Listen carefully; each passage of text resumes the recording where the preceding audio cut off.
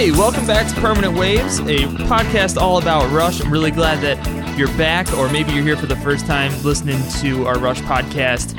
I'm really happy with the feedback that I've gotten about our first couple pilot episodes and the amount of downloads I've had. I want to thank Rush Lyrics on Facebook and Twitter. I talked to them on Twitter, but I think they're on Facebook as well. For giving our Permanent Waves podcast a shout out, so we can get more listeners. That was really nice of them. And today we're gonna talk about, the few episodes ago we did my top 15 favorite Alex Lifeson solos, and we're gonna do a similar thing here with Geddy's bass licks, the best Geddy bass licks. I got an email to the show. You can email me at jaredjgreco@gmail.com and talk about the show. And he said, hey, I'm a bass player too. By the way, this is Dave.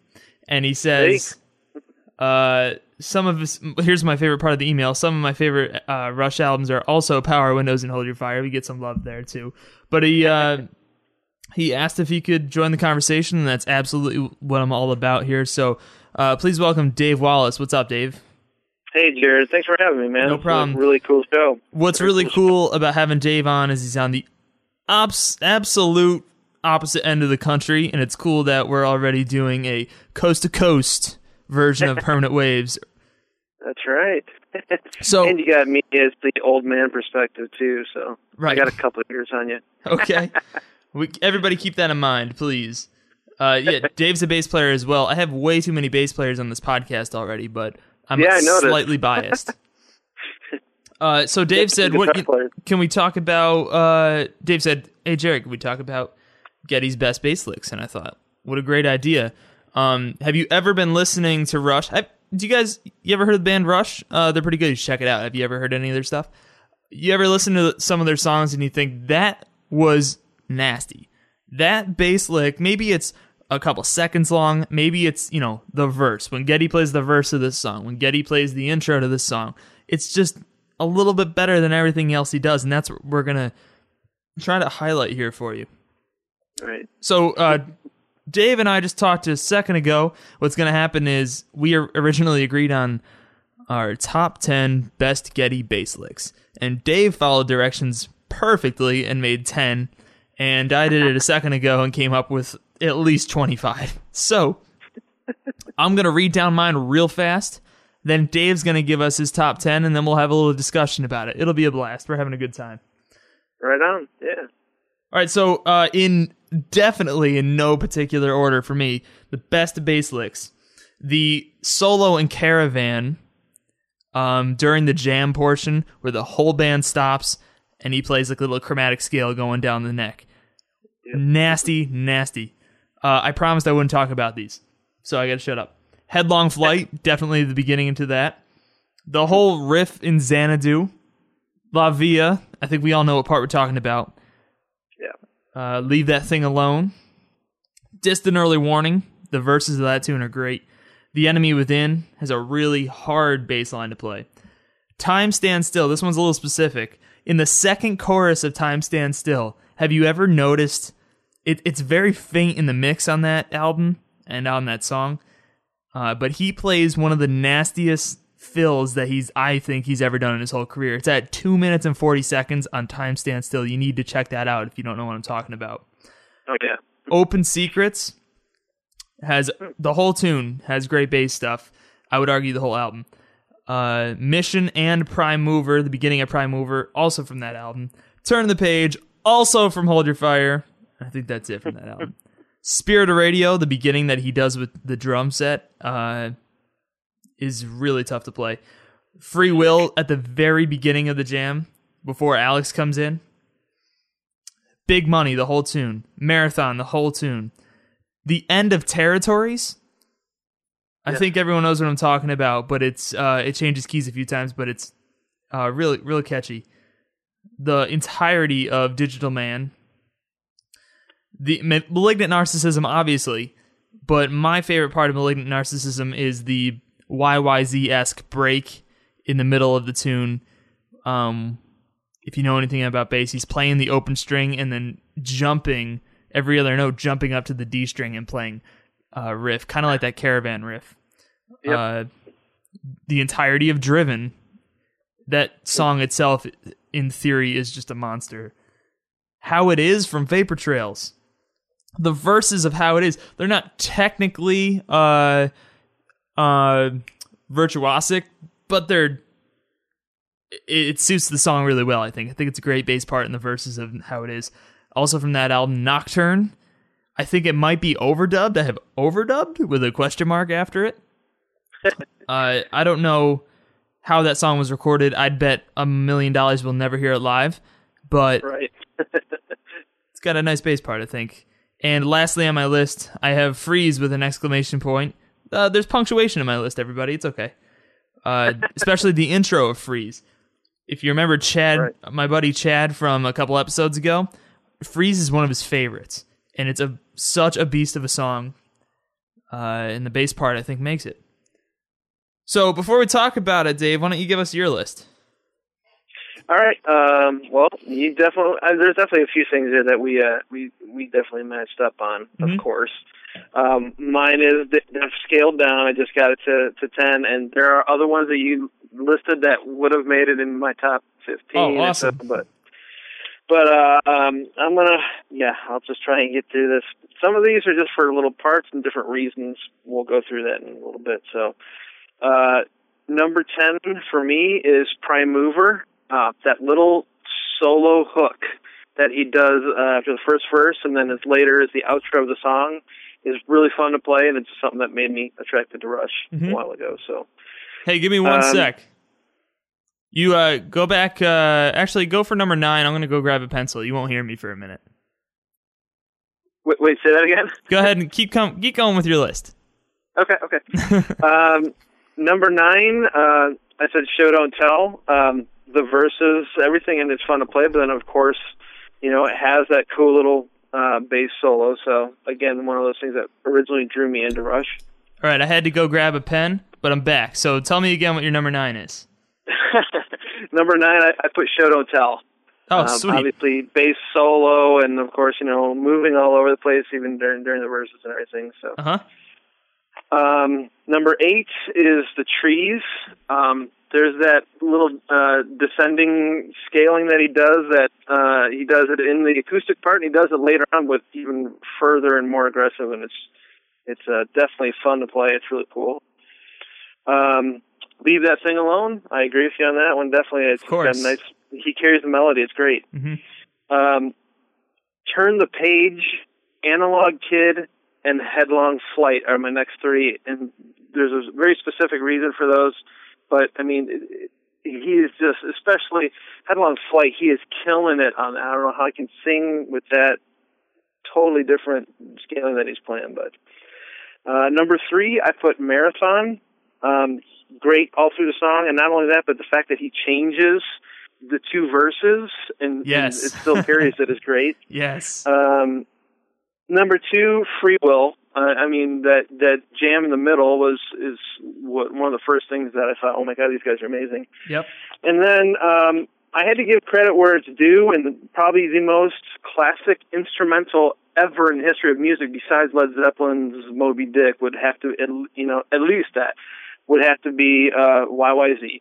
And that's probably just spawned generations of bass players and drummers in that one song. So, yes. And even people who don't even like Rush will. I know drummers who will sit there and play the beginning of it on their ride cymbal. Yeah. So that's my basic run through. It's interesting.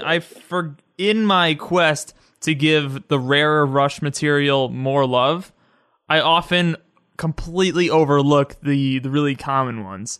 So I didn't even consider YYZ, not because I don't think it deserves a spot, but just because when I'm looking through the list of songs for every album, I literally forgot it existed. I think when I was telling you earlier before we actually got on the air was that I'm not sure if I can necessarily say it's my favorite Geddy Lee bass line, but it has done so much. Right. As an instrumental, and it inspired so many people. It's kind of hard for me to say, well, I got to make it number one. Right. Let me derail for just a second, Dave, and ask you. I know you said you listened to the other episodes. We did a ranking of my favorite instrumentals, and as well as another guests. I had Main Monkey Business as my number one. What do you think about that tune? That one's, the thing with these is there's no such thing as a wrong answer if you're a Rush fan. Yeah.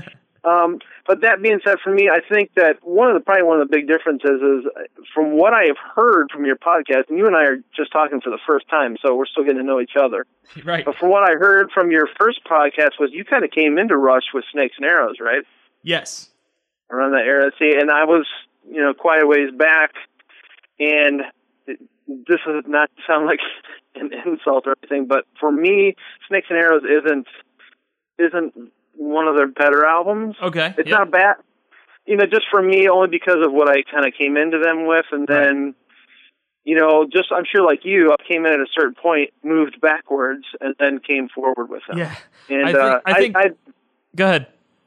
I do like Snakes and Arrows. I listen to it at work every day with it mixed in with all my other Rush albums. But I mean, as far as like if I had a top 10 Rush albums, it wouldn't be in there for me. Interesting. Initially, that sounds like an insult, but that there's 20 albums. An insult to Snakes and Arrows, not to me. Right. Yeah, that's interesting. I've often thought that whatever album you first heard has a little bit more of a bump in those rankings. So for me, yeah, absolutely. I came in and it was R30 had just come out when I was getting into Rush. So Vapor Trails was aging, and it was getting ready for, the time was right for a new Rush album. And so Snakes and Arrows comes out, and naturally I think I like it more because it was the first new one I got to hear. Which totally makes sense because, like, for me, when I first got into them, I didn't get into them until I started playing bass. Before then, I didn't like them because of, I was a typical, I don't like his voice, whatever kind of person. Oh, no. But that was then, Yep. They're kind of an acquired taste, I think. Yes. But when I got into them was Show of Hands. And I think at the time... Which would explain the reason maybe why you like Power Windows and Hold Your Fire. Exactly, yeah. So, and like I said, from there I moved backwards, and I played in a band that we did a bunch of Rush covers. So naturally, we played everything from moving pictures and stuff like that too. So let me ask you this: I'm fascinated by Rush cover bands. I'm fascinated, mostly with what songs you choose. What was the weirdest, rarest song that your band did? We actually played Territories. Wow. That was one, and it was kind of cool because we would play, we played a bunch of covers. We weren't just a Rush cover band, but we all loved Rush enough that at least during practice we would play a lot of that stuff. Mm-hmm. But we would go play like some, frat party, and they just want to hear, all the classic radio stuff of any band, and then we'd play the Territories, and they're like, oh, is that one of your originals? I'm like, no, I wish it was. Yeah, I would love to hear somebody ask me that. Did you write that? That's very cool. So yeah, and that was definitely, even though I didn't put that on my list, and I actually thought about it probably would have been 11, but I love the bass line in Territories. Yes. Just the way that moves is so cool. I have a little side list here, Dave, of when I made my original Humongo list, I decided to exclude the ones that Alex plays with him, so I've tried to keep my list as bass licks instead of Rush licks. So if I had you have a bunch here that I have on the secondary list, like Show Don't Tell, definitely Analog Kid. It looks like that's it. But also Red Barchetta has great, Alex plays with him. But great riffs. That's another one we used to play. Yeah, Red Barchetta. Oh, of course, you have to. Circumstances has killer Rush licks. Absolutely. The third of Natural Science, which I think is called Permanent Waves. I'm not positive on that. They've labeled. You know how there's 3 parts to Natural Science? Yeah. Mm-hmm. There's names for them, but I'm not familiar. And also Far Cry, and 2 from Test for Echo, Virtuality and Time and Motion, have really cool riffs in them. I'm pretty sure any of the ones that I listed as any song that I listed that had parts where they were both playing the same thing, that wasn't the part that I intended. Oh yeah. And one of the best examples I can give you is there's 3 songs that I kind of lumped them together as my number 6, 5, and 4. It was Turn the Page, Analog Kid, and Headlong Flight. And what I love about those songs, and anybody who, you can really only understand this if you do 2 things at once. If you play bass and sing, then you can really understand how difficult this is, because I call it the trilogy of Man with 2 brains, because I swear you had to have 2 brains to do this. He sings a rhythm and melody, especially in the verses of these songs. And the bass line is ripping while he's singing a very mellow and calm melody himself. And so, like, Analog Kid, like, even though, like, the whole bass and guitar thing is really cool, but if you really listen to the verse while he's singing, the way the bass is moving is nuts. And Headlong Flight is insane how he does that. So, and Turn the Page too. I mean, of course, Turn the Page, you've got the cool little bass intro, but just what he's doing during the verses is sick. What he does during the verses on Turn the Page reminds me a lot of the bass line in Big Money. Yeah, and Big Money is definitely one of those songs also. Yep. It's just actually the whole Power Windows album. A lot of people don't understand. I think it's probably guitar players who get miffed about it the most, but a lot of old Rush fans don't get how amazing the playing is on Power Windows and Hold Your Fire, and the bass especially. Mm-hmm. Power Windows bass lines are amazing. In my opinion, that's the only album where they're all firing on all cylinders, and that doesn't mean that Moving Pictures is bad bass lines or bad or whatever. In my opinion, I think they've never played better at the same time than that album. Every song is amazing. I mean, the only person that might agree with you is Alex Lifeson, though. Because, really, I can understand from his standpoint, really keyboards did kind of bury him quite a bit. But, I also think that it was an era that it forced him to be creative in new ways. Yes. On guitar. I'm going to get sappy, but in my opinion, he revolutionized he reinvented the way guitarists have to work. He pushed the role of the electric guitarist in rock music forward. He said, in this this decade of synthesizers covering up what we normally do, he was forced to find a different role, and he did it. What are some other times we've seen that from Alex? Vapor Trails, right? Yeah. Geddy's playing chords. Alex is forced to do something different. Well, not forced, but he chose to because he's a smart guy. Right. And he's not as present on Power Windows and Hold Your Fire, but I think we both agree he's doing some really innovative stuff. Yeah, it is. And, a lot of it has to do with the... back then, there was this kind of a thinner production. I think if you took... I like it because I got used to hearing that and kind of fell into it then. But I think if you took, the same producer from Counterparts to go in and take Power Windows and muscle up the guitar a little bit and just kind of beef things up, I think people would hear more, because his guitar parts were almost kind of distant, which was what was cool about it.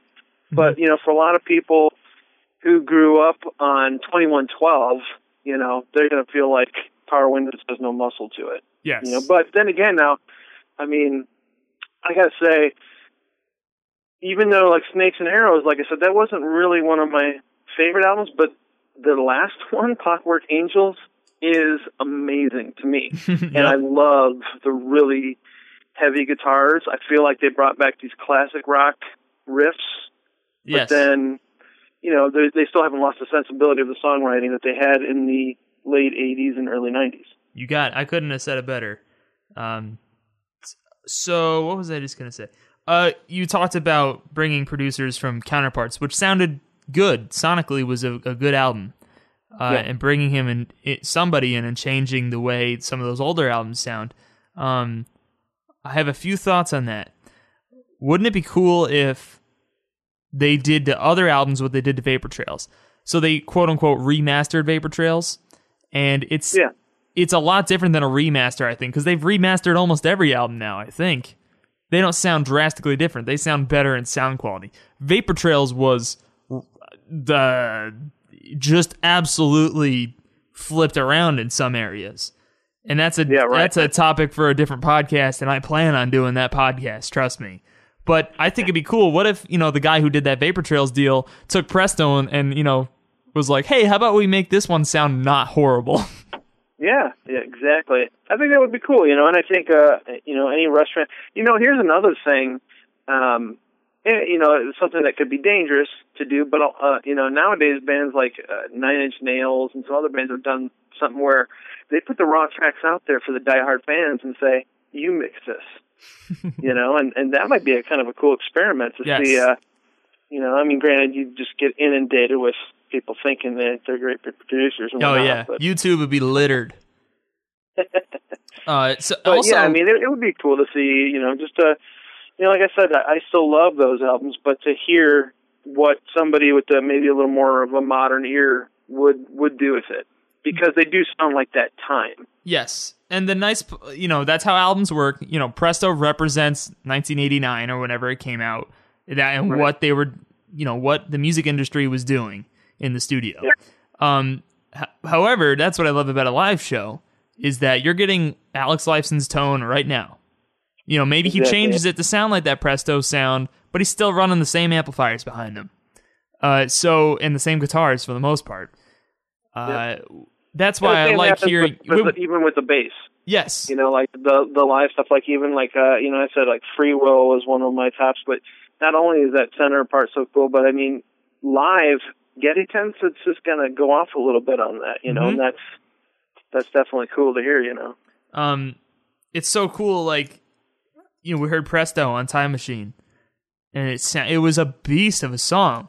Often, especially when I wasn't up to speed on every Rush song or every Rush album, I was kind of hesitant at first. Presto was at the bottom of my list. It was 20th for a long time, and now it's crawled up so high it's not even funny. But when I heard Presto live, I was like, I never thought they would play that song. I never thought they would play that live. And they played it live, and they killed it, and I'm like, yeah, man, that's an awesome song. I would love to hear him keep pulling out some, unusual ones like that. And I would love to hear Superconductor live, personally. Right. And, they did all of Moving Pictures on Time Machine. We all know that. I want to hear an album. Now, Jared, would you rather hear a re-recorded version of, Signals or a new material? I'm taking the new material every single time. But if you ask me, do you want to hear another tour? Or let's say, do you want another live album? Or do you want a studio album of Signals re-recorded as their 60-year-old selves right now? I want to hear that. I want to hear play those songs from Signals or whatever album, an old album, as yourselves right now with your new equipment and your better technology and your aging voice and your better guitars and whatever. I think that would be so cool to hear. Yep, exactly. Yeah, I agree. So that would be, and I mean, there's probably several of their old albums that, would be definitely cool like that. Although I gotta say, maybe not so much. Well, I still love that album, but one song that didn't make my list of great bass lines was Red Sector A, so I'm not really worried about like Grace Under Pressure being right.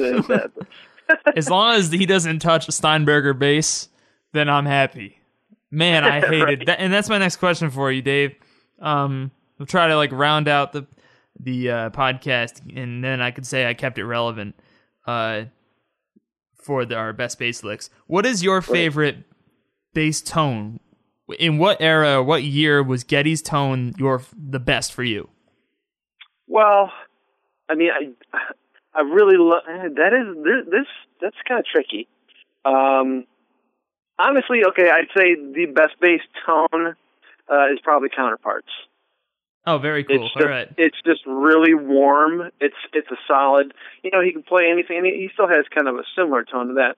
But it kind of brought it. It wasn't so thin. It really warmed up to the bottom end of it. So I know that he started using Ampeg amps. I think it was an older style of amplifier and counterparts under recommendation from the Fender back out. Yeah. Yep. Oh yeah, and the Fender, and that was under recommendation from the producer. I think even more than the equipment change from Roll the Bones to counterparts, the difference in sound comes from the way he changed his playing. His right hand technique is so different on counterparts, and he's still that's the technique he's been using since counterparts. You know. Well, you know, I mean, like you can even tell the difference. Like, you know, when we're talking about the, you know, instrumentals, the huge difference noticed when you take out vocals and you hear "Where's My Thing" versus "Leave That Thing Alone." You know, yeah, "Leave That Thing Alone" not even is close. Just so much cooler. Yeah, I think "Leave That Thing Alone" live is just deadly. With the tone that he's got now. My favorite tone of all time is from Vapor Trails to Snakes and Arrows. Now he's using a certain kind of distortion on through his signal that his signal goes through. Excuse me. For Time Machine and now Clockwork Angels, he started using Orange amplifiers. Orange is a brand name for people who don't know of amplifiers. So can you hear a difference in a sound? Because I do, and I still enjoy it. I don't think it's quite as good for me as Snakes and Arrows Vapor Trails. Well, I would say like I mean the overall sound on Clockwork, you know, of the whole band is it's really muscly, and so you know I think that may make a difference on the bass. I mean, you can hear some of that that slight distortion on a couple of songs, but I think he almost had to find a little bit lower range or maybe wider range in order to work with the heavier guitar tones. Mm-hmm. And that may be a difference. But it's maybe not as crisp. It doesn't have as much crispness to it now. Right. So but it matches what they're doing. And it's definitely a badass tone what he's using right now. It's just, maybe it could use a little bit more mids to it. Mm-hmm. And like I said, I don't hate it. It's just a little bit different, and I think maybe you're right. It goes with the sound that they had on Clockwork. Before I let you go, Dave, I want to know what you think the set will look like for the new tour. Yeah, I haven't heard like I don't think they're putting out a new album yet, are they? Not that I've heard. I haven't heard anything about that either. So I mean, it's just kind of if it's an anniversary tour. I assume it's going to be similar to R30, as in, you know, they're going to bring out a lot of stuff that was popular, a lot of hit stuff. It's kind of hard to say, like, you know, I heard your podcast of your dream list, and I think a lot of it is probably, you know, it's difference between personal favorites and them. I don't know how they sit around and pick. You know, I know that they do that. I know that they have a list of stuff that they say, this is what we want to play or what we have to play versus here's some things we'd like to play. And then, you know, obviously the older stuff is probably what Geddy's going to stay away from his voice. So maybe we could hear something more. Maybe we could hear Marathon again, or, you know, some more Power Windows stuff would be cool. I mean, out of the last two tours, all we're missing is Emotion Detector and Mystic Rhythms. And we got Mystic Rhythms on R30, I think. You're right. I have to go through my stuff. I have to look through all my DVDs and stuff here again. But cool. But yeah, and I mean, you know, obviously the last tour was so big, but they had room for more. I mean, again, this is a credit to Clockwork Angels, but I mean, obviously they know how many bands put out a brand new album and then play almost that entire album in the show. You know. Yeah, that's insane. They knew that was a good album. I mean, I would assume the next tour they should be cutting out, you know, most of that and only doing a few songs off of the newer album, so that should give them more time for, you know, some classics and some rarities. And right. They're not touring in promotion of anything. Cool. Should be interesting, man. I appreciate you coming on, and I really appreciate the email and let me know what you think of what you're listening to. Hey, man, I would come on anytime. You let me know. I talk about Rush all day, man. Excellent. Well, that's what I do. And sometimes I just record it. Keep up the good work, bud. Keep up the good work. I appreciate it. I appreciate that. Thanks a lot. No problem, man. And thank you all for listening to Permanent Waves, your favorite Rush podcast, only because there aren't any other Rush podcasts. And please spread the word. If you like what you hear and you want other people to know about it, please post and retweet, share, and anything else that you might do on the internet. Follow me on Twitter at Jared Greco, and we also have a Permanent Waves Twitter. You can search Permanent Waves and you'll find it. And I want to thank the Knickerbocker Network for hosting. Thanks for listening. We'll see you real soon.